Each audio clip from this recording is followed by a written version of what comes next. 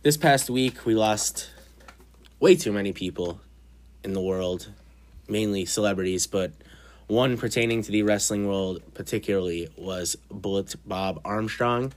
Of course, he was the patriarch of the Armstrong family. Of course, there's Road Dogg, there's Brad Armstrong, Scott Armstrong, the referee. I believe he's still with the company. Yeah, and he was a wrestler before. He's a ref. He had a long wrestling career as well.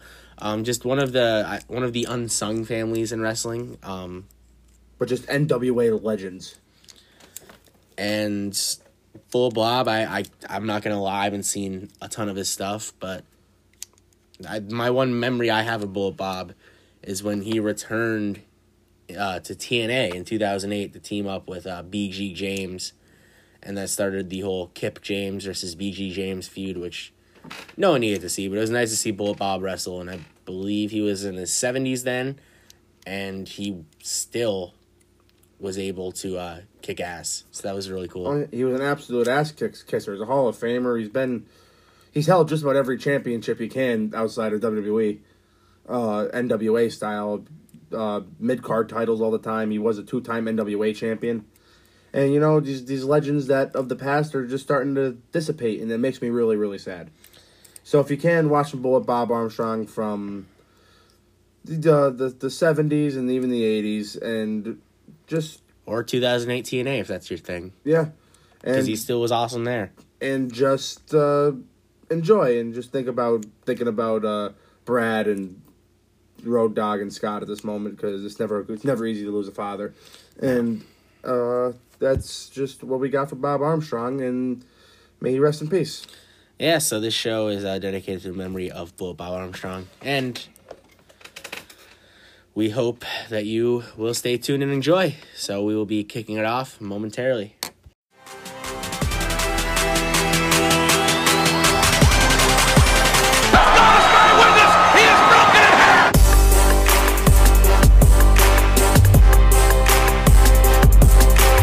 Who the fuck is in this match? If it's a war, you can say whatever you want. I thought it was a cult. I didn't know what was going on. The Fed did. I think New York did. One of your executive vice presidents loves that company. It's the first ever finishing move that's exclusive to a promotion.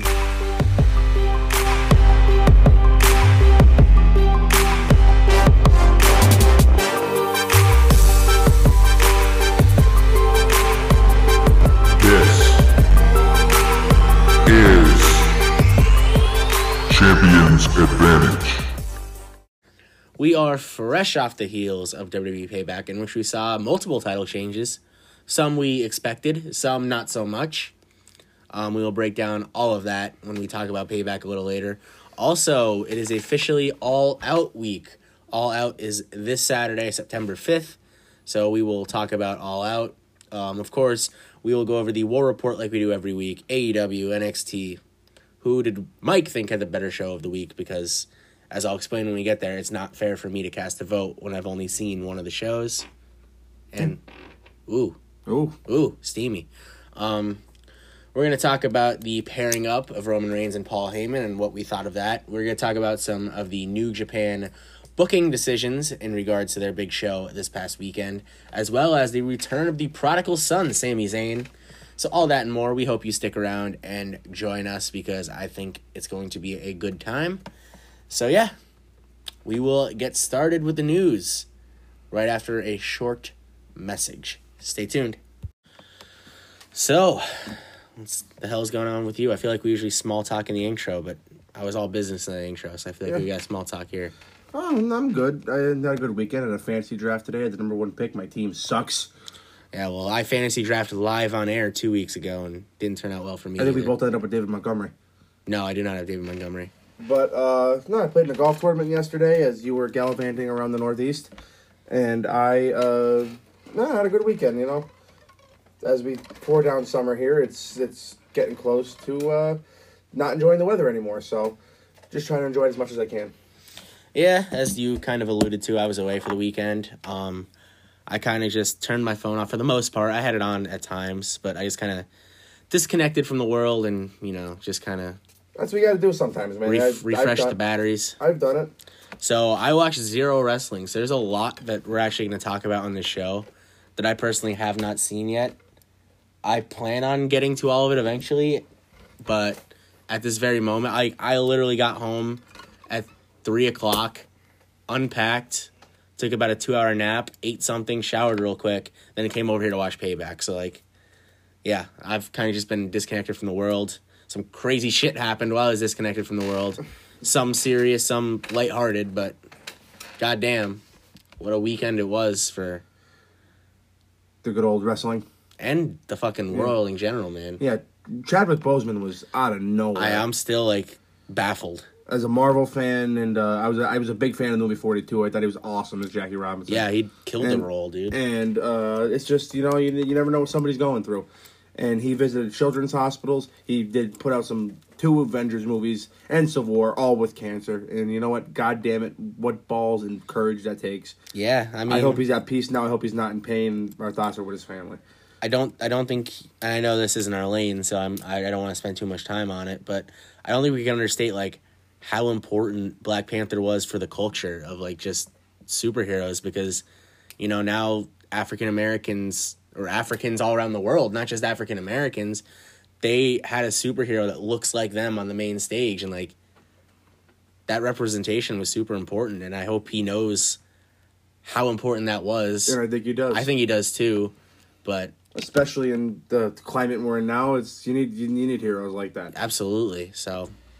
But rest in peace, Chadwick, man. That's absolutely. Fucking crazy. It's nuts. You know what?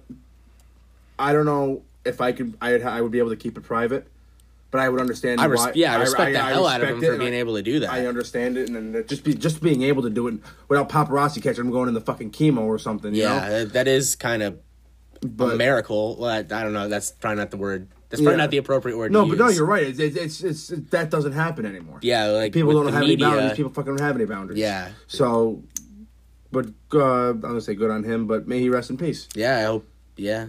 It's real sad. It's very sad. Real fucking sad. But as we talk about wrestling, wild shit in Japan happened over the weekend. And just a fair thing, neither one of us watched the show. Like you said, you disconnected from the world, and I was just busy all week. But 2 things stuck out bigly when we were there. Toru Yano pinned fucking Kazuchika Okada. Yeah, that was kind of... Now, I'm sure there was some chicanery and shenanigans, so, like, I don't really... Because, like I said, I literally just saw the results of this show and the picture of Yano with the trophy. Those are the fucking 2 things I've seen. That trophy is fucking hilarious. Yeah, New Japan's usually pretty good with their titles, but that one, I don't know about that one. Like I said off air, I think Okada would be buried more if he had to carry that little trophy around. But the whole thing was his idea, so I was, like, so sure he was winning it, but... But maybe he'll win it eventually, because you're not really the champion, are you, with those rules? I don't know. So, basically, if I'm understanding this correctly, which I think I am, so Yano has to defend it for the rest of 2020, and then January 1st, 2021, it vacates no matter what happened. And we start over. Jesus. So, like, I guess if you win the fucking... There's no point in winning the title on December 31st, because the next day it's going to be vacant no matter what, so...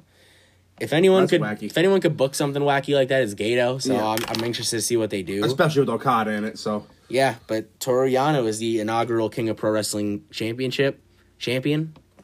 And just another thing, the double belts are back on Naito. I wasn't there yet. I was gonna go to Shingo and Suzuki. What do you think about the decision to take the Never title off Shingo, go back to Suzuki? Do you think this is? Do you think? Well, I think you already told me what your theory is, but. Do you think this is a step up for Shingo, or what are you thinking here? Losing Suzuki's never a step down. Yeah, I agree with that. You know, and you just he was the Never champion, but I think they have much bigger plans for Shingo. I think Shingo's going to go on to win the G1. That's a bold prediction, but I would love if it happened. I've been on the Shingo train since day one. I've always been a fan of the human refrigerator. And yeah, I'm excited to see Suzuki with the mean guy belt. The mean guy has the mean guy belt. He's the mean guy. Yeah. Another interesting booking decision here. What do you think about them taking the junior title off Hiromu and giving it back to Taiji Ishimori? Bullet Club gonna be the Bullet Club. I feel like Ishimori's first run was like super underwhelming. He beat Kushida at Wrestle Kingdom in Kushida's last match in New Japan. Well, not his last match. He did one more tour after, but that was his last big singles match. Then he lost at the Garden to Dragon Lee, and he's kind of just been out of the picture since, but he tapped out Hiromu. I thought Hiromu was going to take a big step up when he's feuding with Evil, but now here comes Taiji to... And I'm not mad. I love Taiji Ishimori. He's a fantastic wrestler. But I thought it was an interesting decision to take the title off Hiromu. I guess maybe they'll feud for it for a little while, or maybe Hiromu's going to move up to heavyweight. Who knows? Ooh, that would take a lot of weight. It would, but I mean, he already challenged for the heavyweight title. Yeah, so I guess there's loose boundaries. Yeah. But it's the Bullet Club, always going to win. So. Now, the main event that you were talking about. Tetsuya Naito defeats Evil to get back the double gold, both the Intercontinental and heavyweight titles. Now, I got to preface this by saying I did not see this match, but the people I saw on Twitter, and obviously take that with a grain of salt because you know how Twitter can be at times, I heard this match was fucking awful. Was it? I didn't see it either. That's what I heard. There was just like tons of cheap shots and interference by Evil, like no actual wrestling from him, and then Naito just overcame the odds and won. Well, that makes it even weirder for me then why they put it on him. Yeah, because I didn't see the show, so I cannot... What was the point of ever putting on Evil? I guess just to turn him away from LIJ. I guess. And if you wanted to take him seriously, I guess he kind of had to... I don't know. Something. I don't know. I'm not Gato. I couldn't tell you. That was... Well, I didn't hear anything about the match or whatever, but it's just interesting. Let me Google. It kind of kills Evil, doesn't it? Have fucking be champion. Who holds that championship for 2 months? Yeah, I don't Other know. than Kenny Omega. I'm going to try to find a quick recap of the match. But I just think it's just a weird thing to have him go back on. I don't know. It's just... Does it sound like something they had something planned that it fell through? Yeah. Is that what it sounds like to you? I don't know. This is bizarre. Because you can say Evil may always be a transitional champion, but the transition from Naito to Naito? I don't think that's the plan. That was the plan either. Okay, so I am on 411 Mania, and I'm going to go to their review of the main event. Once again, this is 411 Mania. So, the Dominion outing where Evil won the titles was a huge letdown. Thankfully, this was a marked improvement. It wasn't overly long like most main events. Biggest issue this time around was it felt like it lacked intensity. At no point did I feel like Naito was angry at Evil for turning on him. There needs to be fire there, especially since Evil was his first disciple. Instead, this came across more like an exhibition you get in the G1 Climax or something like that. On the other side, Evil does carry himself well. There's an air of arrogance to him that works in the role. They threw in some interference and ref bumps that Gato seems to love so much. Eventually, the whole ordeal led to Naito hitting Destino and retaining the titles in 26 minutes and 20 seconds. This was good and much better than their last match, but it's still missing something to make it stand out. So that's a complete review. That's a completely different review from what I saw on Twitter, but I guess they both kind of said the same thing. Lots of interference and ref bumps. I guess that's one of those things where, like, you either enjoy those things or you hate those things. Sounds like it, yeah. And depending on your perspective of that, that's how you felt about the match. But, yeah, I don't know. I think a lot of it might have to do with Jay White coming back, and I think Jay White's clearly the leader of Bullet Club, but if second in command of Bullet Club has the fucking main title in the promotion, does it really work? So No, maybe that's that true, factors into it. Maybe this was just like a COVID quick decision since, they Because you don't know when they're going to get back. Yeah, but now things are starting to get to where these eyes on their guys... product. Yeah. There's a lot of possible explanations. But I don't know. But I guess my main takeaway here is, where do you think Evil goes from here? Do you think he goes back to just being a mid-carder? Does he stick around the main event picture? Well, I would hope he would stick around the main event picture. Does he have a good G1 run? Buries the title on it, doesn't it? I mean... Unless Shingo beats him in the finals of G1. I don't think one bad champion buries the title. You know what I mean? Yeah. Like, flukes happen. Like, look at Buster Douglas knocked out Mike Tyson.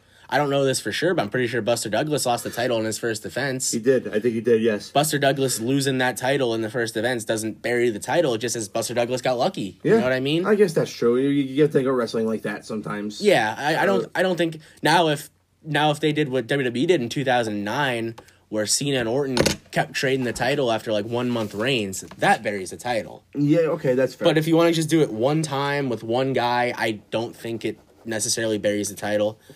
That's fair. So I don't know. It's confusing. I didn't see this going that way, but it seems like Gato has a love-hate relationship with Naito. Like, we kind of talked about this when the Evil thing first happened. He never even got his big moment. Like, when he won the double gold, he was giving a speech. He was attacked by Kenta. Then, Evil turned on him, and, like, he never really had his big moment. I didn't see how the show closed. Like I said, I didn't watch it. But I'm assuming at the end he finally got his big moment with like pyro and his speech, and at least I hope he did. Yeah. I'm gonna go back and watch this at some point this week, and then maybe next week we could talk about this specific match more, just when both of us have seen it. Cause we could do that. yeah, so We just couldn't get around to it this weekend, as usual. We were both preoccupied. yeah, But that's enough about that. We'll talk a little more next week. We had a return on SmackDown. The prodigal son, Sami Zayn, returned after Jeff Hardy with his Intercontinental Champion, claiming he's a champion. He was great all night.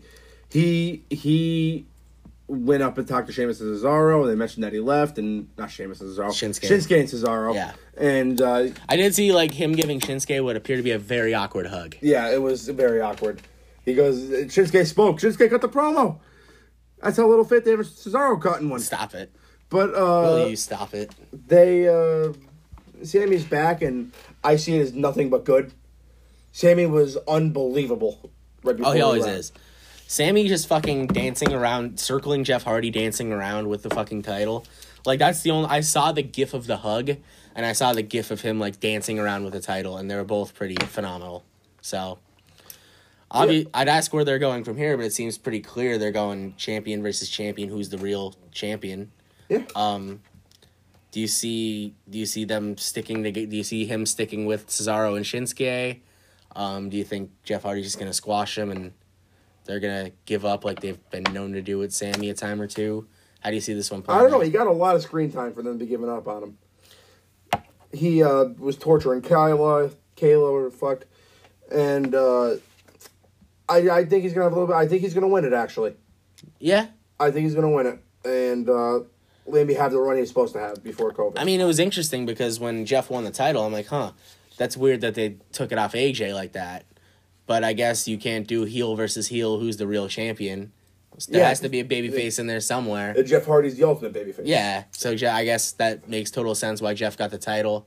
And yeah, maybe Jeff's just a transitional champion, but wasn't AJ also out there for that segment too? Like, Yeah, he was on commentary. Okay, so He was claiming that Hardy used the knee. He was faking his injury. Okay, that makes sense. Okay. So, who Yeah, knows? so maybe they'll go three-way Oh, no, Clash of Champions. We just had two pay-per-views without an Intercontinental Championship match, so that's We just had two pay-per-views out Retribution. It's supposed to be like the fucking top heel group in the fucking company. Yeah. Apparently they only terrorize Monday Night Raw now. I don't know what's going on. The school night. Yeah. But that was not the only big thing that happened on Friday. At the end of the show, Adam Pearce was trying to get... I know we don't give MVPs for Raw and SmackDown because we don't review them weekly. Thank fucking God we don't review them weekly. oh my God, I wouldn't do that. But Adam Pearce would be my MVP for SmackDown. Oh my God, he was excellent. He was the mailman in the firehouse. He was Postman Pearce. He was Postmaster Pierce. Postmaster Pierce in the Firefly Funhouse. I combined the two words there for a minute. And he couldn't get Roman to sign, and Roman hit him with the line with "I'll be there," and that's not a prediction, it's a spoiler.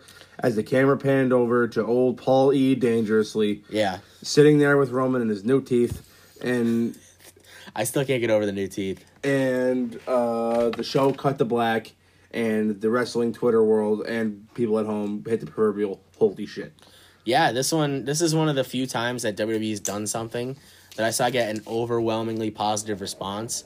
People have pretty much loved everything they've done with Roman since his return, which is kind of ironic because we're supposed to hate him in kayfabe now. Yeah. But I think everyone has just been waiting so long It's for heel refreshed Roman because you Reigns. see what he can do. I've been a fan forever. I think he's a tremendous wrestler.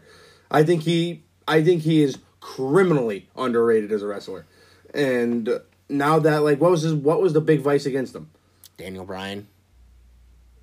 Wrong answer. I mean, it's the right answer. Yeah, He was getting pushed when everyone wanted Bryan. but no. I mean, what was with his skill set? What was the big thing he couldn't do? Cut promos. Exactly. And no one's gonna sit me here, look me in the eye, and tell me Paul Heyman can't cut a promo. I don't think anyone. You know, did that. Paul Heyman might be the best promo in wrestling. But even I don't even think it's that Roman couldn't cut promos. They're giving him stupid fucking dialogue. Yeah, stupid. Like nobody's succotash gonna lines. get over saying suffering succotash. No, but now he has Heyman, who I believe You could give fucking Bobby the Brain Heenan that line and he wouldn't get it over. Yeah, I agree. But now I think Heyman has a little leeway for what he could say, and let Heyman do his thing. And I think they will be the top heel act on SmackDown for a while. And you know what? We talked about it earlier. him being this good as a heel and playing paired with Heyman. Yeah, Heyman will only make a year and a half when he's a babyface again. He'll be a better babyface if he has a really solid heel run, which we'll get into Payback later. But it seems like he's on his way to doing so, and so I'm excited to see. Listen, say what you want about the guy, but the dude moves a ton of merch, and I know like wrestling fans aren't stupid. I'm sure he'll still sell a lot of merch, but that's still a ballsy move because I'd assume a lot of kids were buying that merch. So now that Roman's a baddie, will they miss out on some of that merch? Because they've always been so hesitant to turn him heel. Same thing with Cena. They would never turn him heel once he became the guy. Because they sold a bajillion Never Give Up shirts. And obviously, I don't think anyone would argue that Roman was on the same level of star that Cena ever was. You know what I mean? Like, Roman was just never at that level. You're not saying he was not at a big level, but Cena was in the fucking... in the stratosphere for a while. And just like so was wrestling was more popular then. Yeah. Wrestling's, I know we all hate to admit it, but it's become a niche. Yes, it's become very niche. We're doing this again. I actually know you're wrong this time. I think a niche is like the habitat. What? Like the habitat, like an alligator's niche is the swamp. I think niche is like... The fuck did you go to school? Pittston area, same place you went to school. Hold on, we're going... They're like biodomes, dude. Niche. Fuck. That is fucking awesome. You know you're right this time, huh? I thought it was niche. I'm telling you, niche is like where alligators live, or like where penguins live. That's marsh. Their niche. No, I don't mean the physical place. I mean like a bird, like a parrot's niche is the rainforest. You know what? You got me on this one. I usually know words. I usually have the best words. No, but... we've done this twice and you've been wrong both times. Shut up, okay? Just be quiet. Just like that's why it pisses me off when you say Montreal. Montreal. Because now you're 0-2. But anyway, yeah, wrestling's become a very niche. It has. Yeah, you know what? It has. So I'm anxious to see what a heel Roman could do, what kind of evolutions his character could have. I know I'm jumping ahead a little bit, but I will say I was disappointed by the lack of new entrance music. But unlike some people, I'm not going to make it out to be the end of the world. But yeah, I'm anxious to see what Roman could do. Yeah, his music might change. I hope so. Because I don't think the turn's complete yet. I mean, if he's a heel and he still has that fucking graphic of a dog in his entrance video, I'm gonna have an issue with that. To be fair, that dog is fucking terrifying. It is horrifying. It's. I think the dog should move to the Fiend's Titantron. Yeah, it could be like Cerberus. Yeah, I'm with that. It could be like Cerberus. We don't need that on heel. We don't need that on heel badass Roman Reigns. We don't need the fucking dog barking. No, we do not. But I know we didn't write this down, but this also happened, and I'm kind of curious to hear your take on it. What do you think of the Aleister Black heel turn from this past week? Everybody shit on it, but I thought it was good. Did they really? I just don't go on Twitter enough, I guess. People were like, why would he attack Kevin Owens? And I'm like, well, just why don't you wait and find the fuck out, buddy? Like, just, his gear was hysterical. He looked like a pirate, and yeah, he looked like Thor and a pirate. I never understood, like, I know, like, it's fun to criticize everything WWE does, but I never understood why they're putting Aleister Black in suits. Like, his character doesn't seem like the guy would wear a suit. Yeah. But whatever. Maybe we found out more about that last night on Raw, but like I said, we were recording this immediately after Payback, so. Just wanted to get a quick... But what did you think? I know you said people were shitting on it. What did you think? I enjoyed it. I'm a big fan of his. And I think that if he has a little more freedom to do shit... I thought he got pigeonholed a little bit and doing what he was doing before, just being Dominic Save guy. He was one of the guys that got killed the most when Heyman got fired. Yes. Because Heyman was making him a main event guy that never took clean pins. And then, Brother Bruce got the book. And it just seemed like he's just been another guy ever since. So hopefully this could spark something in him. Because... Didn't they just make a front office move? Yeah, Shane, that's not official yet, yeah. But the rumor is that Shane is going to be taking over Raw because I guess Bruce's workload is, like, ridiculous. So the rumor mill is stirring that Shane is going to end up taking over creative control of Raw, but that has not been official yet. You know what? That'll be good. Take a little roll off. Because I'll tell you what, if Bruce has been focusing on SmackDown, the last 3 weeks, SmackDown was SmackDown's awesome. been a fun show lately, SmackDown, I will say. Last Friday, SmackDown was fucking awesome. Yeah. And I think Shane kind of understands some of the... I think Shane would get Aleister Black. I feel like Shane would understand, especially since, like, Shane's into, like, kickboxing and taekwondo. So I feel like Shane would get Aleister Black. And Big Ninjas. And Big Ninjas, of course. And supposedly, if the rumor backstage is that like Vince loves Tom Bugden, the guy behind Aleister Black, but he hates the Aleister Black gimmick.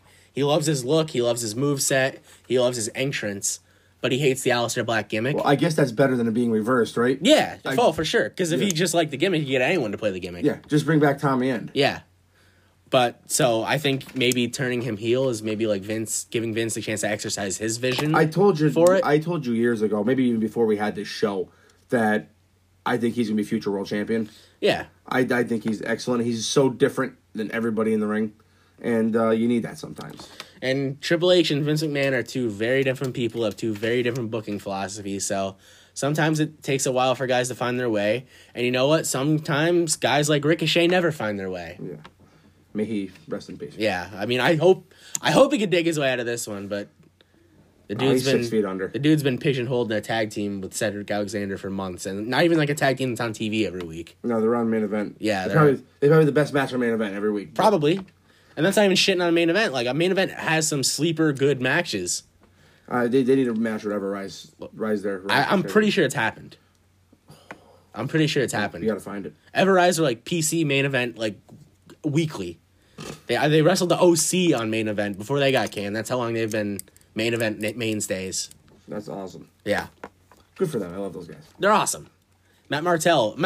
I'll say it right here on Sunday, August 30th at 10:24 p.m. Matt Martell's a future world champion. I'm with you. I never said future WWE champion, but some company that's smart will give this man a world title. I agree. I'm looking at you, Tony Khan. Come on, Tony. He's bigger than half your roster. And he can cut a hell of a promo. Oh, I don't know if I unironically or ironically love his promos. I think I ironically love him because he's cosplay Randy Savage, but it's so funny that, like... Yeah. Like, he does, like, fucking hand motions and... His last name's Martel. The model. Thanks, Uncle Rick. Oh, that's awesome. He's from Montreal. So, that's it we got for the news. Upcoming, we got the War Report, and we'll talk about the 2 different days of NXT in AEW this week. And we will see you then in just a minute.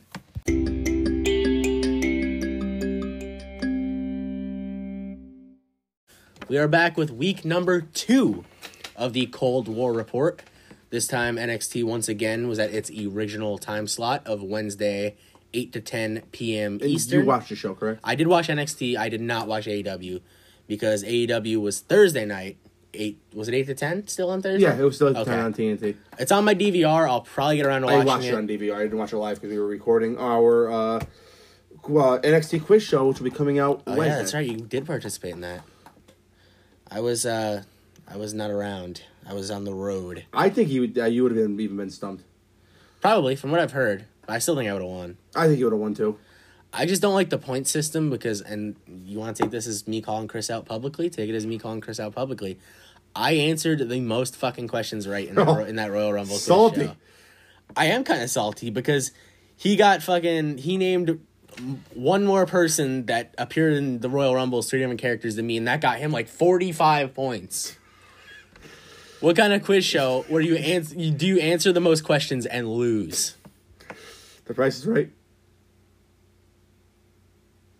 There aren't even questions on The Price is Right. I tried to stump you. I don't know. I mean, you did stump me with your stupidity. Oh. That's the second time in one show. You're coming at me tonight. Tony Niche. You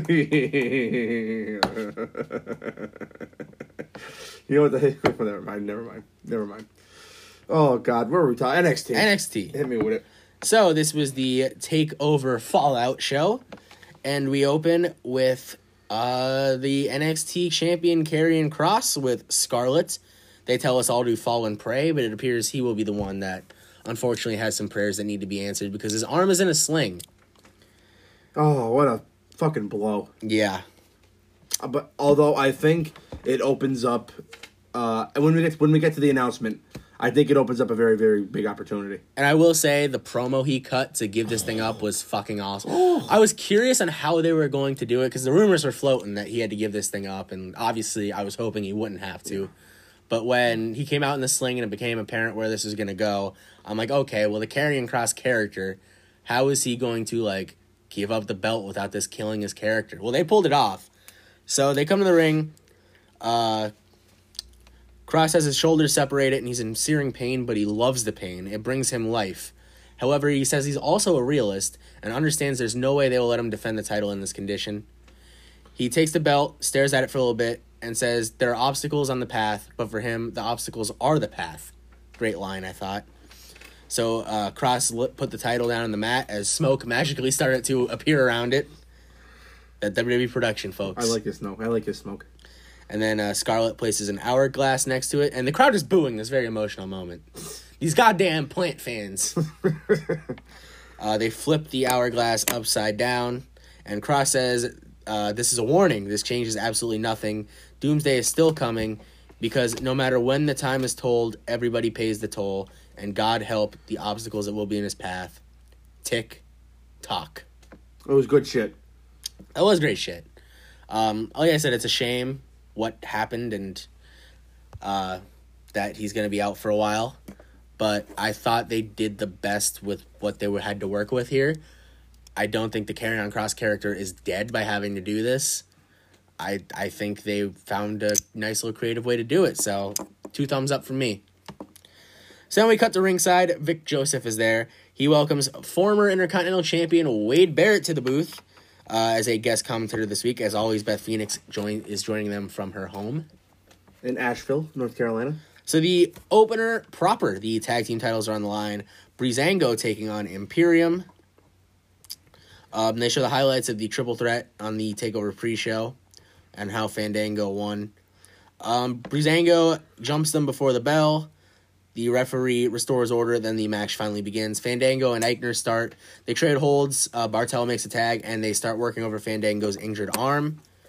They go to commercial. They come back. Bartel is still in control. Eichner gets a tag and gets a near fall on Fandango. Breeze finally gets a hot tag, hits a super kick.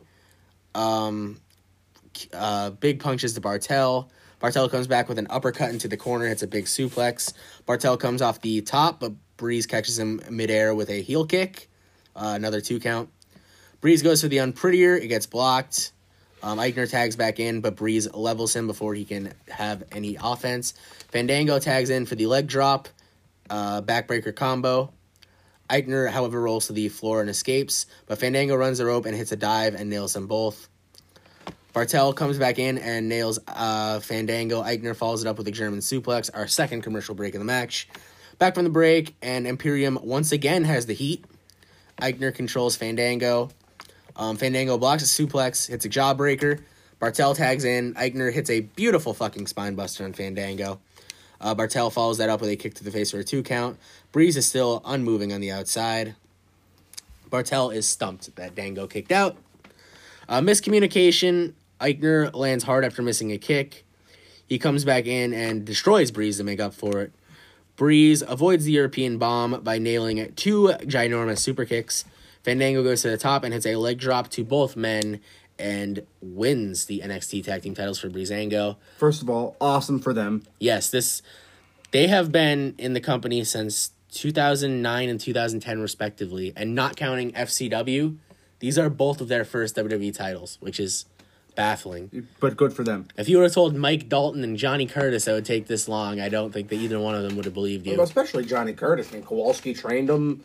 He came in, he beat Jericho in his first goddamn match. Yeah. And didn't throw him into a pool of mimosas. But I think that, good for them. I'm surprised they pulled this off. Johnny Curtis is the best shoot name ever. Curtis Hussey. Curtis Hussey, dude. That's a fighter. That's a porn star. That's a fighter right there. That's a porn star with a sick Tom Selleck mustache. Yeah, absolutely it is. Yeah. I don't think your last name could be Hussey without one. Yeah. And Fandango kind of does have a stash rocking. He had stashes in the past. Yeah. But, dude, this is, probably the happiest I've been for a title win since Kofi won the title at WrestleMania 35. Yeah, good for them. I was so happy for these guys. If you haven't checked out Breeze on the Swerve City podcast, he tells a story of 4 separate occasions that he was almost fired. He was supposed to be fired for the E60 thing. Him and Colin Cassidy weren't supposed to make it. Really? That's why they were on it. There were 4 people on the show. 2 of them were supposed to make it. 2 of them were supposed to get fired. And Breeze and Colin Cassidy were the 2 that were supposed to get fired. But Breeze transformed from Mike Dalton into Tyler Breeze, and Cassidy got hooked up with Enzo. And coincidentally, they both killed it in their new roles, and their jobs were saved. I'm telling you, go watch Breeze on the Swerve City podcast. It's incredible. So I'm so happy for those two guys. Very cool. So after the match, Breeze and Fandango dance on the announce table. Wade Barrett looks very confused. Welcome to NXT, Wade. Glad to see Wade back. Oh my god, am I glad to see Wade back. So Mackenzie Mitchell tries to get a word with Damian Priest in the back. He promises her that she will have her turn as he's accompanied by his hose. Timothy Thatcher wants to fight. Priest. Timothy Thatcher wants to fight Priest, but this isn't a direct quote, but Priest basically says, I have hose, I don't need to wrestle. Oh, he was getting head. He needed to bash any. Yeah, absolutely. I think he just carries hot tubs with him wherever he's going. He's always got him on deck. He basically that guy's the gigantic Hummer. He just towed them. That's true. Didn't he just have a fucking Challenger that Cameron Grimes kept, like, fucking... This guy has all these cars, all these hoes. I mean, he's been... Why is he even wrestling? I would say he's probably been in the top level of everywhere he's been for the last, 10 years. Yeah, I'm not saying... I'm just saying, man. This guy, he's got a fucking Challenger, Jeep, and portable hot tub. So why the fuck is he even wrestling? I'd never wrestle. He's got to keep the water warm. I guess that's true. That is true. But in all seriousness, Damian Priest is the man. Happy. I can't wait to see what him and Thatcher will be fun. Yes, it will. And I couldn't be less interested in Punishment Martinez when they signed him. Yeah. But I think he had a good run as a heel, and I think his babyface run, if that's what this is I don't know. See, like, if you ask me what Damian Priest's character is, I'd tell you he gets hosed. Like, I don't know what his why is he living forever? I don't get he's an archer? He's an archer of infamy? He archers infamous things. Yes. Like hose and hot tubs. Like hose and hot tubs. And North American championships. Yeah, good for him. He's going to have a good run with that title. Yeah. So we see the NXT Championship Committee backstage, which comprises of Triple H, Shawn Michaels, William Regal, and Matt Bloom. Poor Road Dogg. Poor Terry Taylor didn't get the invite either. Well, they couldn't let him leak shit. Cock-a-doodle-doo, the Red Rooster. Yeah, I don't know whose fucking idea that was. They teased Tommaso Ciampa's return after the commercial break. We come back from the commercial break, and unfortunately out walks poor little Jake Atlas. Then Tommaso Ciampa comes out, making his first appearance since TakeOver In Your House.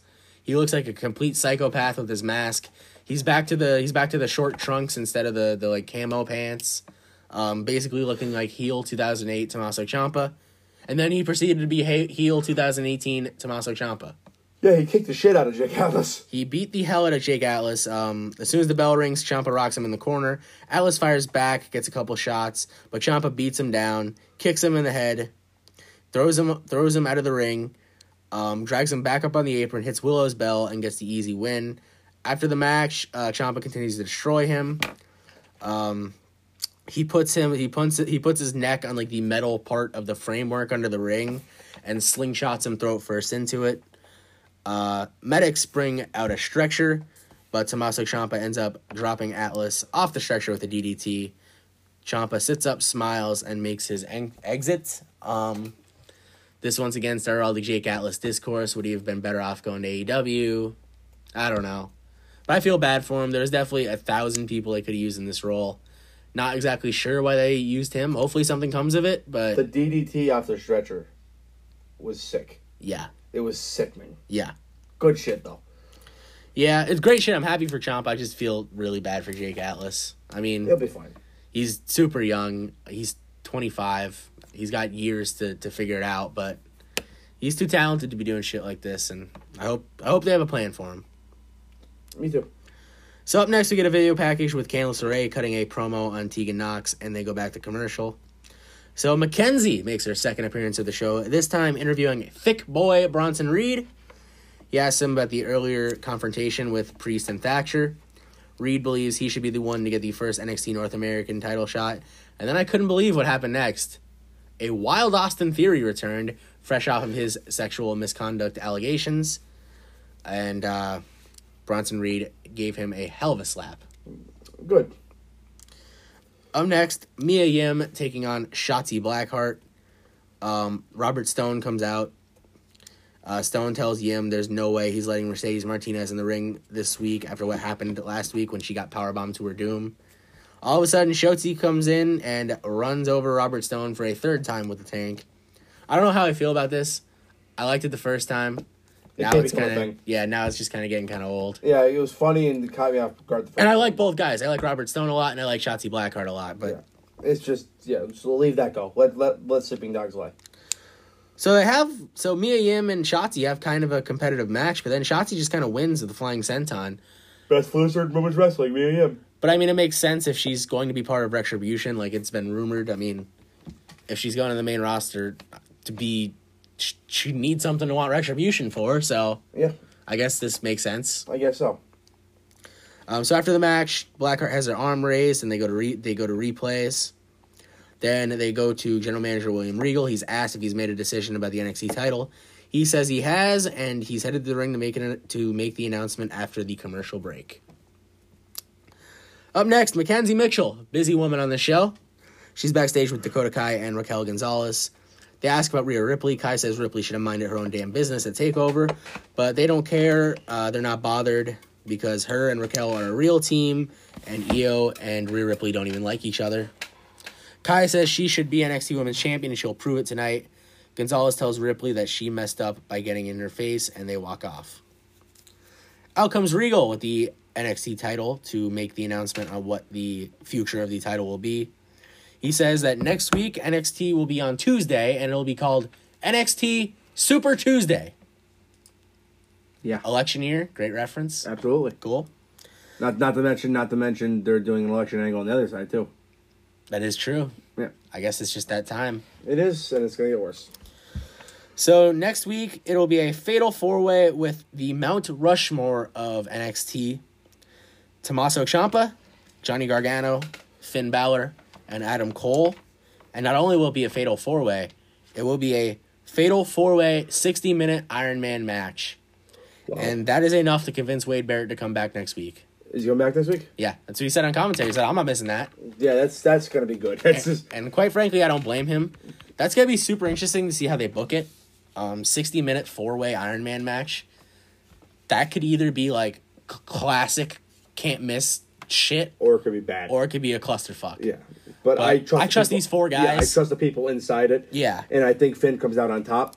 Okay, well, that's going to be my next question, so I was going to ask for your prediction, but I think Finn comes out on top, and then I think he turns babyface coming out, and I think Cross beats the Demon. I don't think Finn should turn babyface. I think that's where they're gonna go with it. We'll see. I Well, think it depends Cross- how long Cross out. Cross out like 6 or 7 months. I mean, I don't think he will be, but But I think it's in time to turn. I don't know. I mean, the next takeover isn't until October. You know what I mean? Or even November. It's rumored that they're gonna do one Halloween, 'cause it's a Saturday this year. Yeah, But I don't know. We'll see what happens. I'm also picking Balor, but I don't think he's gonna turn babyface. But Balor is also my pick. So next we go to the ring for the Cruiserweight Championship match. Isaiah Swerve Scott taking on Santos Escobar, who is accompanied by Legado del Fantasma. But then Santos sends him to the back. Bell rings, they go at it. Escobar works the arm. Scott gets control, launching Escobar across the ring and to the floor. Scott looks to do a dive, but Escobar backs away, and they cut to commercial.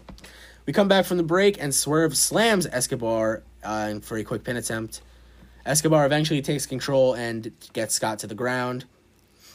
They tangle on the mat some. Nice little amateur wrestling deal exchange. Scott powers up, hits a big suplex for a near fall. More back and forth. Escobar rolls out a submission attempt and goes to the floor. Scott goes for a dive but gets launched face first in the plexiglass.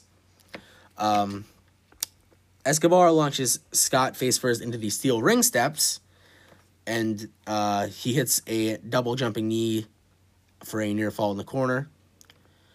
So Scott ends up countering, and then Escobar counters again into a big sit-down powerbomb. 2 count, and we go to commercial again. Back from the break, Escobar delivers a knee. He now is spitting at Swerve and kicks him in the head. Swerve fires back.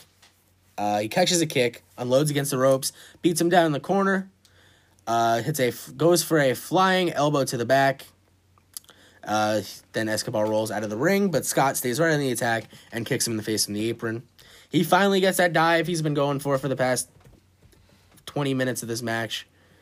Swerve hits a flatliner. Escobar kicks out after a very close near fall. A wild Joaquin Wild appears. I didn't realize I was going to say a wild. I didn't really think that one through when I was talking about it. He distracts the ref. Mendoza appears on the other side, distracting Scott from the floor. Escobar takes advantage. He hits a move on Swerve for a near fall. But then Breezango comes out to even the odds.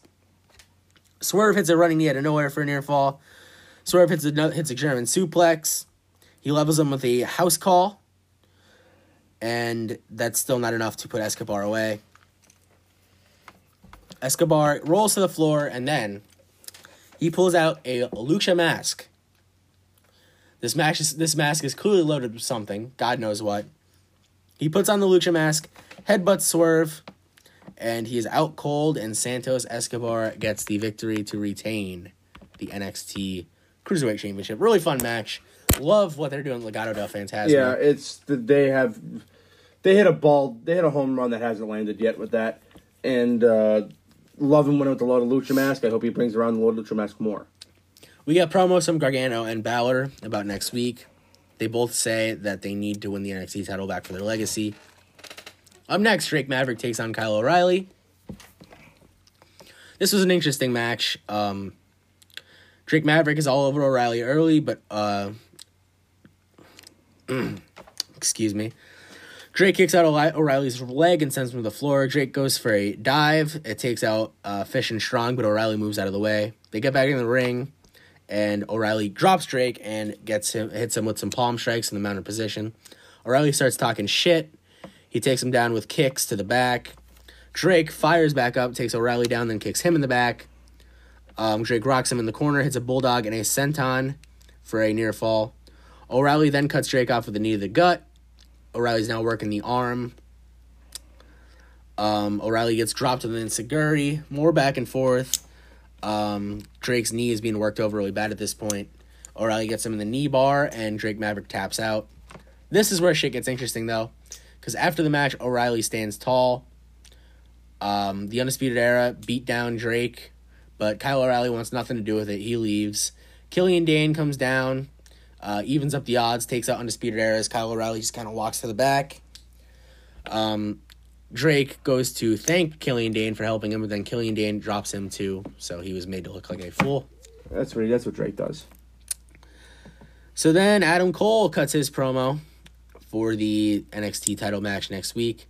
Now we have Rhea Ripley and Io Shirai taking on Dakota Kai and Raquel Gonzalez. Kai and Ripley start. Ripley takes control. Ripley kicks Kai, but then she demands that Gonzalez tags in. Gonzalez obliges. They lock up. They stalemate. They lock up again. They stalemate again. Eventually, Rhea Ripley headbutts Gonzalez. Gonzalez ends up pushing Shirai, but Shirai comes in and hits a flying head scissors, sending Gonzalez to the floor. Shirai then sends Kai to the floor. At this point, Kai and Shirai are going at it. More back and forth.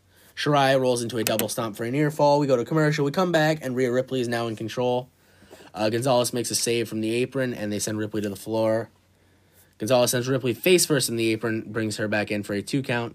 Ripley fights back, but Gonzalez takes her back to the corner, tags in Kai for a double team. Kai grounds Rhea on the mat. At some point in this match, a graphic comes up on the bottom of the screen saying that next week it'll be Legado del Fantasma versus Breezango and Isaiah Swerve Scott in a 6-man street fight. Gonzalez gets the tag back in, cuts Ripley off. Ripley finally fights Gonzalez off, and Shirai makes the hot tag. She unloads on Dakota Kai, plants her face first. Gonzalez tries to interfere, but Shirai drops her. Hits a 619 and a dropkick for a near fall on Dakota Kai. Keep going back and forth. Kai hits the scorpion kick to Shirai, goes for the chiropractor, but she cannot connect. Gonzalez ends up dropping Ripley off the apron, then dragging Kai to the corner to make the tag. Gonzalez scoops Shirai for a double team as Kai kicks Shirai in the head. Gonzalez follows it up by slamming Shirai down for a near fall. Ripley's now back on the apron, waiting for a tag. But then Mercedes Martinez appears at ringside, and Martinez takes out Ripley, sending her into the stairs. And Kai and Gonzalez take advantage, can get the victory over Rhea Ripley and Io Shirai. A lot going on in that match, but I thought it was enjoyable. It was. I think Rhea's going to turn. Yeah, decent show. I enjoyed it. No, decent show, very much indeed. So now, AEW Dynamite taking place the next day, August 27th, 9 days away from All Out. And like I said, I didn't actually watch this show as of this recording, so I am going to just kind of tell you what happened, and Mike can give his personal thoughts on everything. So we open with Chris Jericho joining Jim Ross and Tony Schiavone on commentary. The Young Bucks and the Natural Nightmares start off the festivities. They go back and so fucking long. They go back and forth for a few minutes. Eventually, the Bucks set up for more bang for your buck, but Marshall escapes and gets a near fall. They hit the BTE trigger on Marshall, and the Natural Nightmares are eliminated. I assume it took everything in your power not to just turn the show off right there. You know what it did? I made a comment on Twitter that Dustin should always win everything. Best Friends are next up. Jericho questions what kind of name Best Friends is, and then insisted Chuck and Trent would stab each other in the back for a paycheck. Matt tags in the match and takes it to the Best Friends. Nick tags back in. Best Friends take control, hit Soul Food. The Bucks hit a 450 to Trent. The Bucks set up for the Meltzer driver, but Hangman Adam Page appears out of nowhere, holding Nick's leg, allows Trent to pick up the win, as the Young Bucks get eliminated. Commentary team question Page's motivations. The Bucks look on, befuddled by what just happened. FTR join the match. They make pretty quick work of Best Friends. A Dax forces Taylor to tap out, and the Best Friends are eliminated. And yeah, FTR defeats the Best Friends, Bucks, and Nightmares. Any thoughts on this? Very long, but good, and I'm glad that FTR's with Tully. Lance Archer taking on Sean Maluda. Lance made his return to Dynamite. Apparently they announced that the Casino Battle Royale will be happening again. More on that later. Archer beats Maluda in a squash. Jake Roberts puts over Archer as the favorite in the Battle Royal, only for Taz and his team to interrupt. Darby Allin attacked Ricky Starks, and they brawl to the locker room. And yeah, that's that segment. Any thoughts? Squash. Good, we need squashes. I'm always a fan of squashes. Although JR did stumble his words and say that Sean Maluda reminded him of Stan Hansen instead of saying Lance Archer did, and I laughed very hard at that. The contract signing for Jon Moxley and MJF at All Out. Both men make their way to the ring. Smart Mark Sterling reminds Moxley that the Paradigm Shift is banned. They go back and forth.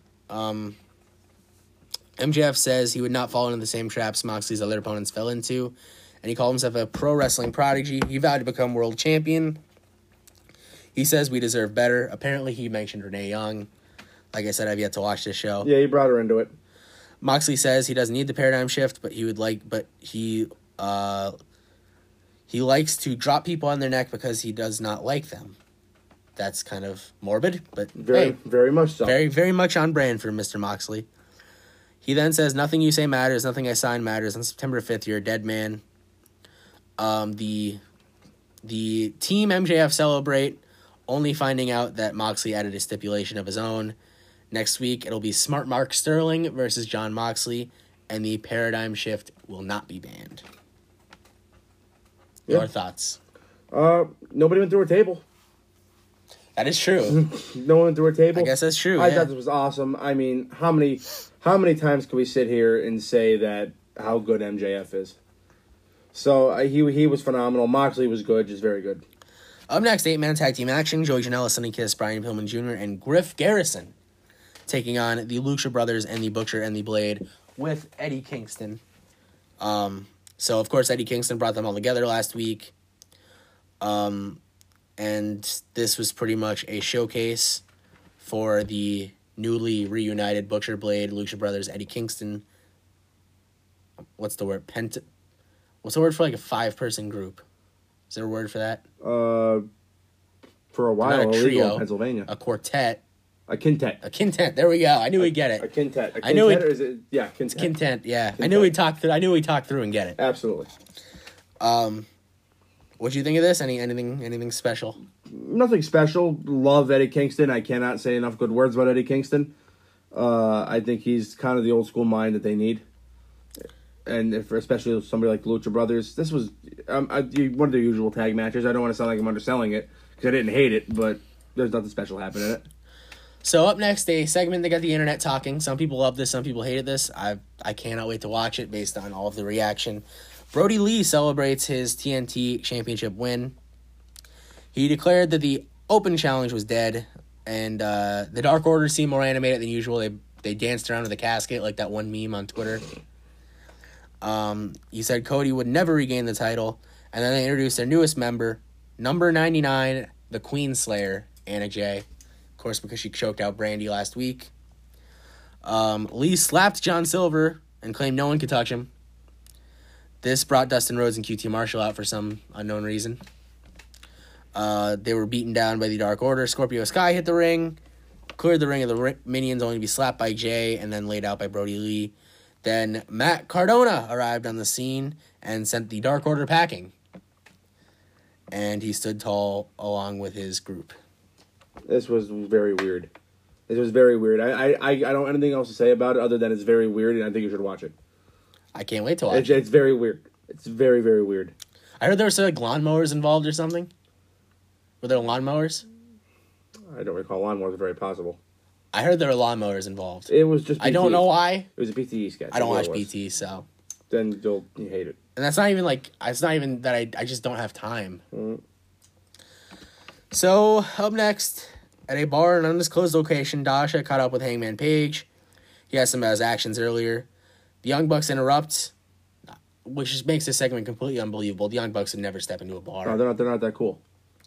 Well, they don't drink either. I think they're not that cool. They kick Page out of the Elite, and Page looks sad in the mirror. He did. He looked very, very, very sad. It's like an old fucking Western movie. Big Swole, 3-on-1 against Dr. Britt Baker, DMD. Rebel, a.k.a. Reba, depending on who's talking, and Penelope Ford. She laid Kip Sabian out at ringside, dodged a crutch shot by Reba, and picked up the win over Ford. After the match, Reba checked on the doctor while Swole celebrated her victory. They announced the rundown for next week's show, but then the Dark Order and Anna Jay invite Tainara Conti to join them.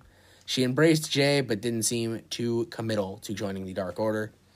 So, what did you make of this whole deal, from the Page thing to the match to the Page thing was good. The main post-match? thing was a match. Post-match was the Dark Order. Same old Dark Order bullshit. The main event, tables match, Matt Hardy versus Sammy Guevara. Tables match.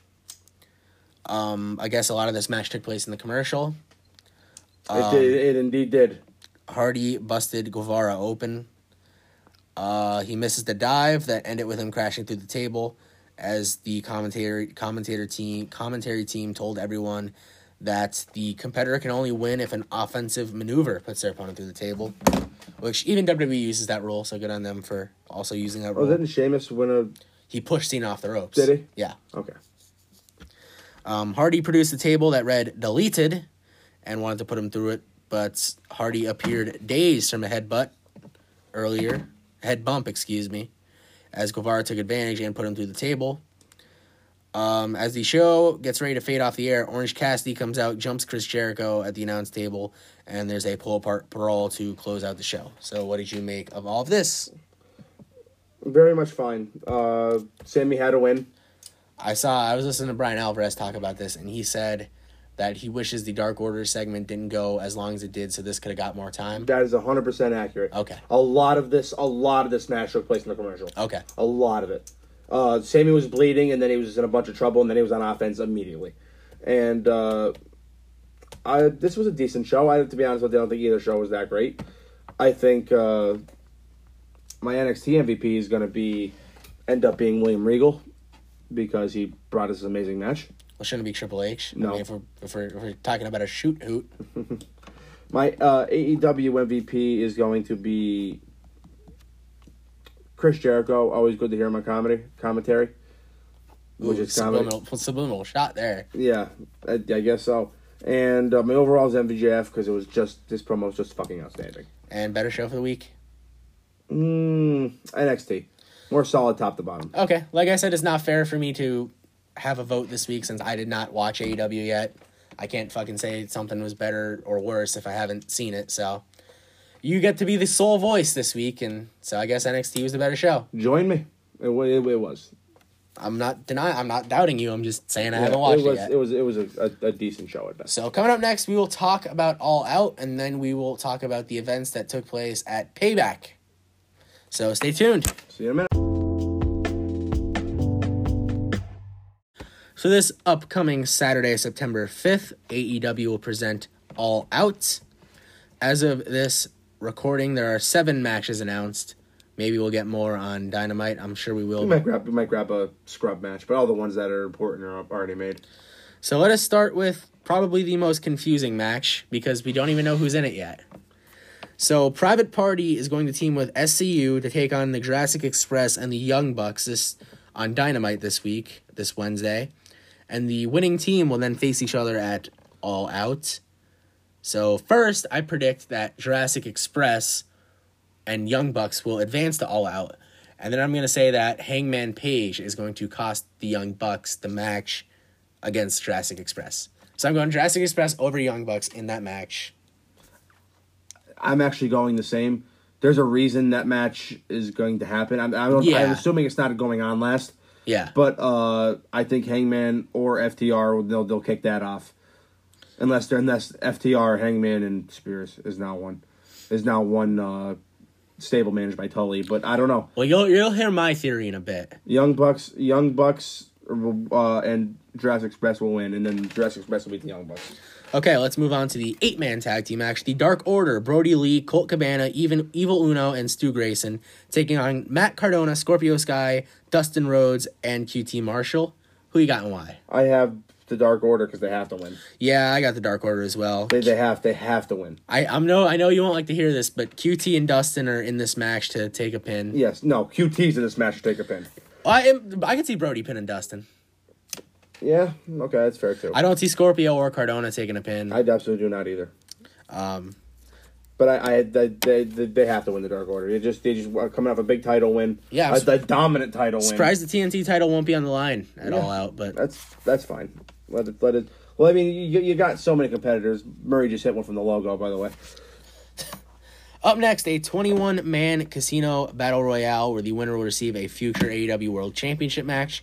So the competitors we have announced thus far are Darby Allin, Lance Archer, Brian Cage, Ricky Starks, Pentagon Jr., Ray Phoenix, The Butcher, The Blade, and Eddie Kingston. And of course, there will be more added to come. So who do you have coming out of this thing? Darby Allin. I think that's probably what they should do.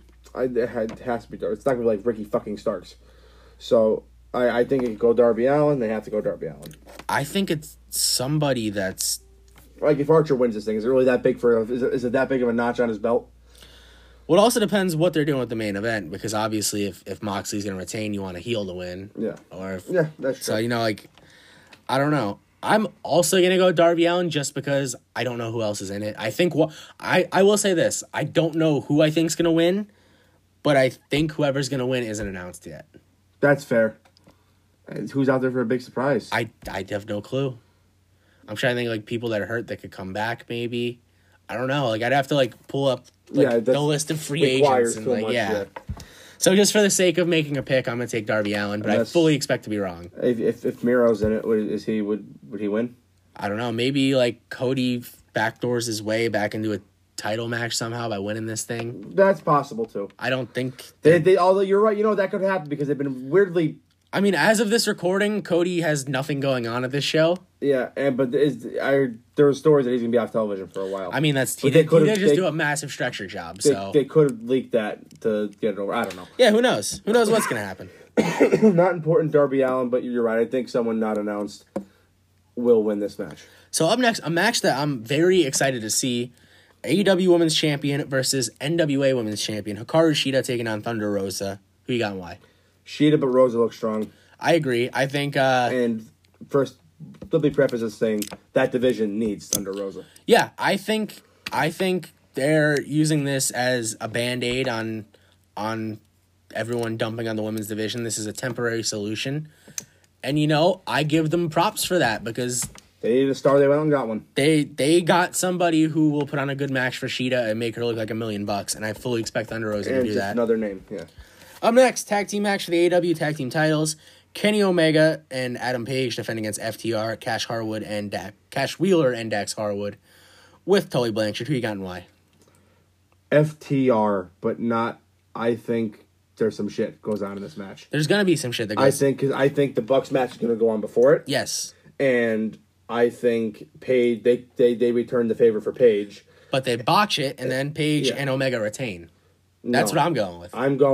I think this is the implosion of the elite. Because I think the Young Bucks cost Page the match. Which also pisses off That Omega. pisses off Omega. Omega turns, and Omega ends up turning, and Page alliance with FTR and Dax. So I think they both turn. I could see that, but I don't think it's going to happen. Because I don't think it's could going to FTR happen really yet. lose their first title match? Well, if there's fucking shenanigans everywhere, sure. There's definitely going to be a lot of chicanery, to quote you. Yeah. I mean, I'm pretty sure the FTR already lost in an 8-man, so it's not like it'd be their first loss. That's You know true. what I mean? Yeah, but So I think the Young Bucks are going to try and come out and return the favor, but somehow, like, maybe Tully gets involved and it just botches it, and Page and Omega retain, and it just simmers a little longer to the February pay-per-view. Yep. I just think it goes the other way, but very possible. So up next, the Mimosa Mayhem match, Chris Jericho and Orange Cassidy. This match can be won by pinfall, submission, or throwing your opponent into a tank containing 80 gallons of mimosa. Who you got and why? Jericho. I got Cassidy. I got Jericho because I think he's not losing twice to Orange Cassidy. What's the point of this feud if he doesn't lose twice to Orange Cassidy? What's the point of an 80-gallon thing of mimosas? I don't know. I don't like this concept. I don't like this concept either, but there's no way Jericho isn't taking a fucking comedically hilarious bump into that fucking Oh no, moment. I hope he does. There's Unless they both go in. I just don't understand like why you could win by pinfall or submission. Like if there's an 80-gallon tank of fucking champagne and orange juice, somebody better be going in that bitch. Yeah, I hope Jericho takes all that. Or maybe Jericho wins with like a fucking roll up and then gets thrown in the mimosa anyway. I could see that fucking That's possible. I can see that bullshit going down. But I think Orange Cassidy's going to win. I think they have plans for him. What those plans are, I have no clue. Now, the main event, this is where it gets interesting. Singles match for the AEW World title. Moxley is banned from using the paradigm shift. John Moxley versus MJF with Wardlow. Who you got and why? MJF is gonna hold it for over a year. Yeah, I think it's time. I think it is too. I think it's time. I think he's deader than a hammer if he does this whole campaign thing and then he loses. Unless he pisses Wardlow off somehow in the match. Yeah. There's ways they could do it. Yes, he can't lose clean. I'll Yeah. just say it that way. And I think it's time to put it on him. And I think it's time to stop even giving him challengers. Let him hold that thing for a fucking year. And you know what? I do think MJF's going to win, but just to have it be a little more fun and not agree with you, I'll go with Moxley via a Wardlow MJF implosion. Okay. Just so I don't agree with you. It's very outstandingly possible. Yeah, but I do think MJF should win at least. That should be a good show. Yeah, I'm excited. AEW, say what you want about them, but their pay-per-views are always fun. Yeah, although this is... Yeah, you're right. All Out this year is a little more... because it has to be, like, Dynamite-based. Yeah. I mean, you had the outer matches last year, but no, that should be a good show. I'm looking forward to buying it. So, let's talk about Payback. This just took place Sunday night, the 30th of August. We missed the kickoff show match, but I will tell you that the Riot Squad defeated the Iconics in 9 minutes. I can't tell you if the match was good or not because, like I said, I had just gotten home. I was running late. I had to get here when I could. Missed the pre-show. Not the end of the world. So the opener, Bobby Lashley with MVP and Shelton Benjamin taking on Apollo Crews for the United States Championship. This match went 9 minutes and 30 seconds. I thought this was a hell of an opener. It was very... And I do have to say, very solid wrestling all night. Yeah, All night. this show was better than it had any fucking business being. Yeah. Like, this show... Like, that's what baffles me. WWE had a week to build this show, and this show not only was probably better in ring than SummerSlam, it was better built than SummerSlam. Like, Bray Wyatt and Braun Strowman had one of the most boring matches I've ever seen at SummerSlam, but I enjoyed their spat at Payback. Like, when it was just Bray and Braun in the ring, I thought at Payback that was enjoyable. We'll get to that later, but I know I'm jumping ahead of myself. But, yeah, Lashley and Apollo are going back and forth. Lashley eventually locked in the full Lashley, and it was enough to put Apollo away. And then, you know what's coming next. MVP drags a photographer out of nowhere This was so fucking amazing. and makes the photographer take pictures of the Hurt Business as they do various poses, including Wakanda Forever. And they showed up on the screen. They did. Like, this was shown as, like, Polaroids popping up on the screen. It was very bizarre, but incredibly entertaining. So yeah, what do you make of the decision to put the title on Bobby Longtights and the Hurt Business? Good. Apollo looked good, and he lost to a very suitable candidate. Hurt Business has been top of the card since they formed, top of the middle top, and I don't think Apollo loses any steam with this loss. Apollo did jump them after the match like a sore loser, and he promised he would get his title back. So we'll see where they go. Up next, Big E versus Sheamus. This went 12 minutes and 20 seconds. This is two big men slapping meat. It continues the story of Big E being the underdog in the singles push. Don't necessarily know if that's the route I'd go with this Big E singles push, but he's been cutting incredible fucking promos on Talking Smack. I enjoyed this one. I know you're a big Sheamus guy. He's starting to rub off on me through you. Sheamus. This happens from with me and you. Sheamus is probably one of the, and it happens. Like I got you on Cameron Grimes. I got you on Shingo. I don't know. It's weird. But Sheamus is probably one of the most underappreciated wrestlers in general for any company. He's had some really good matches. Good. Yeah, he's never had bad ones. He's very consistently good. I'm sure I could find a bad Sheamus match. Okay, never mind. Sheamus and Big Show had to have a bad match. Yeah. Although, do you remember that one Sheamus and Big Show match at Hell in a Cell that was fucking awesome? Hell in a Cell 2011, right? 12, I think. 12? Yeah. Hell in a Cell 2012, dude. It was fucking awesome.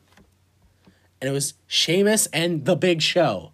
Not a fucking tandem I'd expect to put on a banger, but I enjoyed this match. Big E got the win after the big ending. A little disappointed he didn't pull out the stretch muffler, but I guess Sheamus is a little too big for that. Yeah, it would look weird, I think. Most of Sheamus' body to be on the ground. Yeah, that's true. Up next, a feud I wish would just end, but doesn't seem like it's going anywhere. Matt Riddle taking on King Corbin. I shit you not, King Corbin took 95% of this match. Then Riddle eventually made a comeback. He hit the bro to sleep, followed up with the floating bro, and he got the victory. 1, 2, 3, 10 minutes and 55 seconds. And then, I shit you not, Matt Riddle's walking backstage, and the new interviewer approaches, and I said, oh no, because I knew it was coming. Matt Riddle goes, I'm finally done with King Corbin. And as soon as he got the bin out, King Corbin was fucking attacking him from behind and putting him through the catering table. So, even after Matt Riddle wins, this feud must continue. Dear God. And you love Corbin and you think this shit needs to end. All his feuds go on too long. How long is he going to be the fucking king? Forever. It feels like it's been 25 years. Until his last day. You ever watch Game of Thrones? This is till his last day. I guess it's better than TGI Fridays Corbin. Yeah, it's better than Waitress Corbin. Waiter Corbin. Up next, a match that I enjoyed way more than I thought I would, honestly. Yeah? The women's tag team titles on the line. Shayna Baszler and Nia Jax challenge Bayley and Sasha. This one, 10 minutes and 20 seconds. Shayna did 90% of the work for her team. The finish came when she had Sasha in the leg lock part of the Muda lock, and then had Bayley in the Karafuda clutch, and eventually put Sasha's arm around Bayley's neck. So realistically, it was Sasha choking Bayley out, even though it was unwilling. She used the bitch to choke a bitch. Yeah, she used the bitch to choke a bitch. And eventually Bayley tapped out, and Sasha gave her a look of fucking disgust. I will have to say, the subtlety in that storytelling since fucking WrestleMania has been so goddamn good. And I know people are getting antsy, but hold off. Yeah, just hold it off. I'm telling you, this they're not. It's not getting old at any point, anytime soon. I don't think. I think they're doing fine. I mean, Sasha lost all her titles, so the implosion has to be coming soon. Yeah, no, it's we're definitely on the down slope. I think they finally figured out. Listen, we're probably not getting fans back until 2021. Let's just do it. So hopefully that's what they do. Hell in a Cell is in October. I think Bayley, Sasha, Hell in a Cell would be a nice if they. I'm assuming they're still gonna do Hell in a Cell. They could probably do it in the Thunderdome. Why not? You know what? This is a B+ match and an A+ finish. I love the finish. The finish was awesome. I've never seen that. And then Nia and Shayna half got along, but then agreed to go celebrate. I don't know. Strange bedfellows. Yeah, it's WWE's favorite thing on earth to do. But hey, I guess all the people that thought Shayna was dead in the water will be happy. Yeah. Up next, probably the shocker of the night, Keith Lee taking on Randy Orton. This match went 6 minutes and 40 seconds, and Keith Lee won clean as a sheet with the Spirit Bomb in the middle of the ring. good shit, but his gear sucked when he was buried. We should talk about that. You know, the big talking point after Monday was how bad his music and his gear was. Well, his music might be a little out of control. Yeah, that's a situation that's not really anyone's fault. But they teased everyone tonight by adding, like, the intro part back to it. So everyone thought they were getting the old song, but then it went right back to the generic music. I will say the gear was better tonight because it wasn't, like, the Samoa Joe type shorts. It was, like, his old NXT tights. The shirt doesn't bother me as much as it bothers some people, but it is kind of a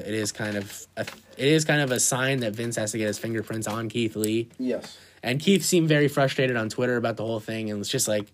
Or he was just frustrated about people talking about it. I think it's a little bit of both. Yeah. Listen, He basically said, let me handle it, and... He went in with the legend, and he beat him clean in the fucking middle. In less than 7 minutes. In less than 7 minutes. Yeah.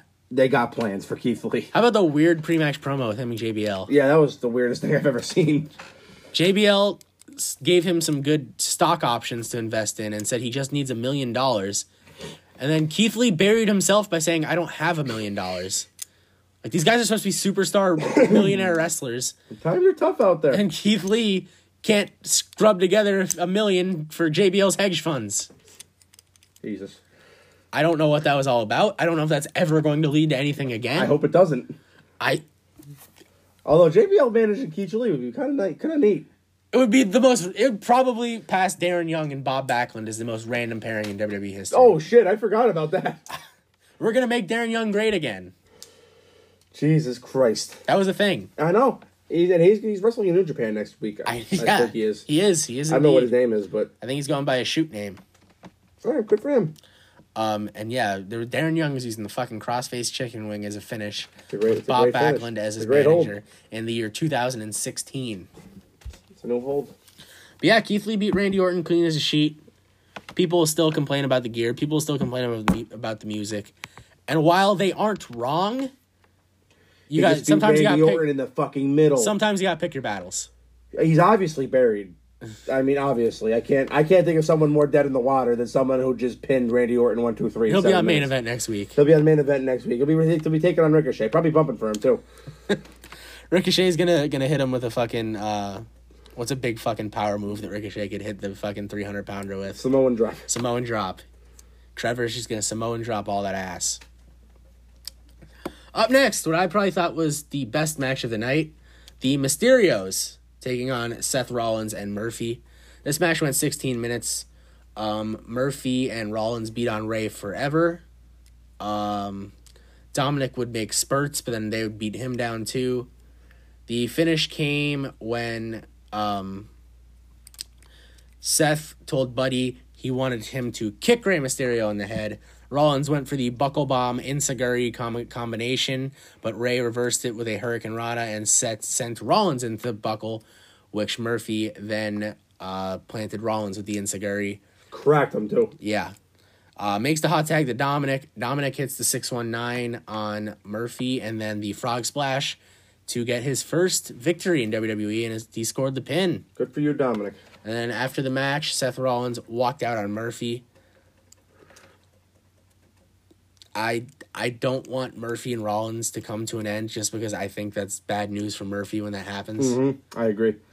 I was kind of hoping that like Murphy would turn on him and they'd make a star out of Murphy and Murphy would feud with and maybe Rollins. they will. It's not. Yeah, I think they'll reconcile for a little bit. And yeah, then, they'll pitter patter for a while. Yeah. So Which is fine. I enjoyed the hell out of this match. I enjoyed the hell out of the show. Dominic is, and I'm saying this as a compliment, Dominic is better than he has any business being. Yeah. Him and Murphy had really good chemistry together. It almost makes me think they had to be working out in the PC together. Probably. Because those two have really good chemistry together. Both and what young wrestler is not going to help out Rey Mysterio's kid? Yeah. You know what I'm saying? Yeah. That's like a legend of legends. Like you could say nepotism got Dominic here and you got to skip NXT because of who his dad is and all that, but Dominic's put on some pretty good performances. Granted, he's been in there with Rollins and Murphy, who are two of the best right now. Roll up and be the best. It'll be interesting to see what happens when Dominic has to work with somebody that may not be as talented And as if those they were guys. smart, they wouldn't do that for a while. No, they should, and they shouldn't. Yeah. Although Dominic and Ray are immediately the most credible tag team on Raw. Yeah. Like So so, you're only tag team on Raw.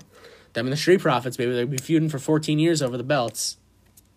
And the Viking Raiders, too, although the Viking Raiders are with the Profits and the Viking Profits. Although, how do they still not go with Street Vikings? I would rather Street Vikings. I really would. Street Vikings would be awesome. Yeah. You have Ivar dressing up in, like, hip-hop garb. Oh, He's my a God. street Viking. Could you imagine Ivar as a B-boy? No. He's cute, though. He is cute. Eric? Eric not That's so okay. much. I love that. I don't know why. I'm such a child. I love that so No, much. we are their target audience, but we're 20 years older than what their target audience is. I enjoy some of that shit so much. Me too. All right, main event time. Triple threat, no holds barred match for the Universal Championship. The Fiend comes out without his customized belt, which should have been a dead giveaway. And then Braun jumps the Fiend from behind, and the match starts without Roman Reigns. I'm gonna say this. I enjoyed the hell out of the Fiend and Braun's brawl, and that's coming from someone who hated their match at SummerSlam. I thought their match at SummerSlam was awful. I didn't think it was awful. This one was much better. This one was a lot of fun. This one was a much better, and you know what? They might have a lot more time to prepare for it. Both guys were good in this match. Bray was extraordinarily good. They brawled up to the ramp. They both went into the LED boards, and they both went off the stage through a table. They eventually brawl back to the ring. Bray Wyatt takes out his ridiculously oversized hammer. Braun Strowman hits him with said hammer. And the chair. And a chair. And the stairs. And the stairs. Oh my. And, yeah. Well, don't tell the Vintner. You'll have to get another stairs match going. Eventually, Bray Wyatt battles back to get in control. They go to the top rope for a superplex. And everyone knew when there was no LED boards and no LED ring posts that something was going to happen, whether it be Retribution, which, where the hell were they all night, or the ring breaking, which is what they went with. So they do the superplex spot, the ring breaks, and all of a sudden, here comes the big dog. He signs the contract on stage, which I hope the Fiend is a good lawyer, because I don't think you could sign a contract for something that's already in progress. I don't think you can either. But wrestling logic, just go with it. I enjoyed the hell out of the story they were telling. Roman Reigns came in, tries to pin the Fiend kicks out. Tries to pin Braun kicks out. He tries to attack the Fiend, but the Fiend gets him in the mandible claw with those new teeth. Yeah, it's not great. He takes Bray to Dick Kick City, and then he hits Braun with the spear for the 1-2-3, and Roman Reigns got the Universal Championship back that he never lost. As a heel. No new music, no new gear. I know that disappointed some people, but I think let that play out. I think that's change coming soon. Yeah, I think that's coming. I mean, because think about it. Coming in the night, the turn wasn't complete yet. Yeah. You know what I'm saying? Now the turn's complete. Like, there was chairs and dick kicks all over the fucking place. I love the wreck everyone and leave story. It's like the phrase. I don't know why. Like, I just like when he says it, it sounds good. And then Roman and Heyman celebrate at the top of the ramp. And the big dog, once again, is the champion of the universe. And all of a sudden, for the first time in legitimately years, that title feels important again. Yes, it absolutely does. Yes, it absolutely does. I mean, you have Heyman, you have the company's top star. Yeah. And Paul Heyman. So, let's give a grade for WWE Payback.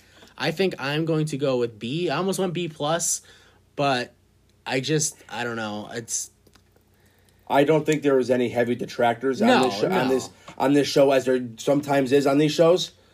I'm going B+. I think everything was solid top to bottom. I was teetering between B+ and B. Everything was solid. And you know what? Just from being a week from SummerSlam, A+. Yeah. Yeah, But fair enough. A+ in the week they had to build to this. There wasn't a bad match in the show. The women's tag match exceeded all expectations I had. Yeah, for I it. honestly did not expect anything. But solid B+. I thought top to bottom this match, the show was very good. I think that's fair. So that's our thoughts on Payback. When we come back, Mike will give our plugs, and we will get the hell out of here. So hope you enjoyed, and stay tuned. Thank you once again for listening to Champions Advantage. We're at Champions Pod on Twitter. We're coming at you Tuesdays, 12 noon-ish, and it'll be posted, and we appreciate you guys listening. On Mondays, we got Gil Kuda Jr. at Kuda_Jr., the Maryland Mustard Man. That his show is Top of the Rope Wrestling Radio on CBS Baltimore, and his podcast is available later in the week. Listen to the Bearded Wrestling Podcast on at Bearded Chris P on Wednesdays. He'll be returning to the podcast realm soon. Follow at Ron_Musto_Jr. at Lynn's Be Honest X. And We have a trivia show coming out Wednesday for all NXT. It's really fun. See if you can beat us, and maybe we'll have you on, and we'll try to stump someone of us. So, follow the entire network at TT_4U. It's at TT_4, the number 4, the letter U, and we will see you later.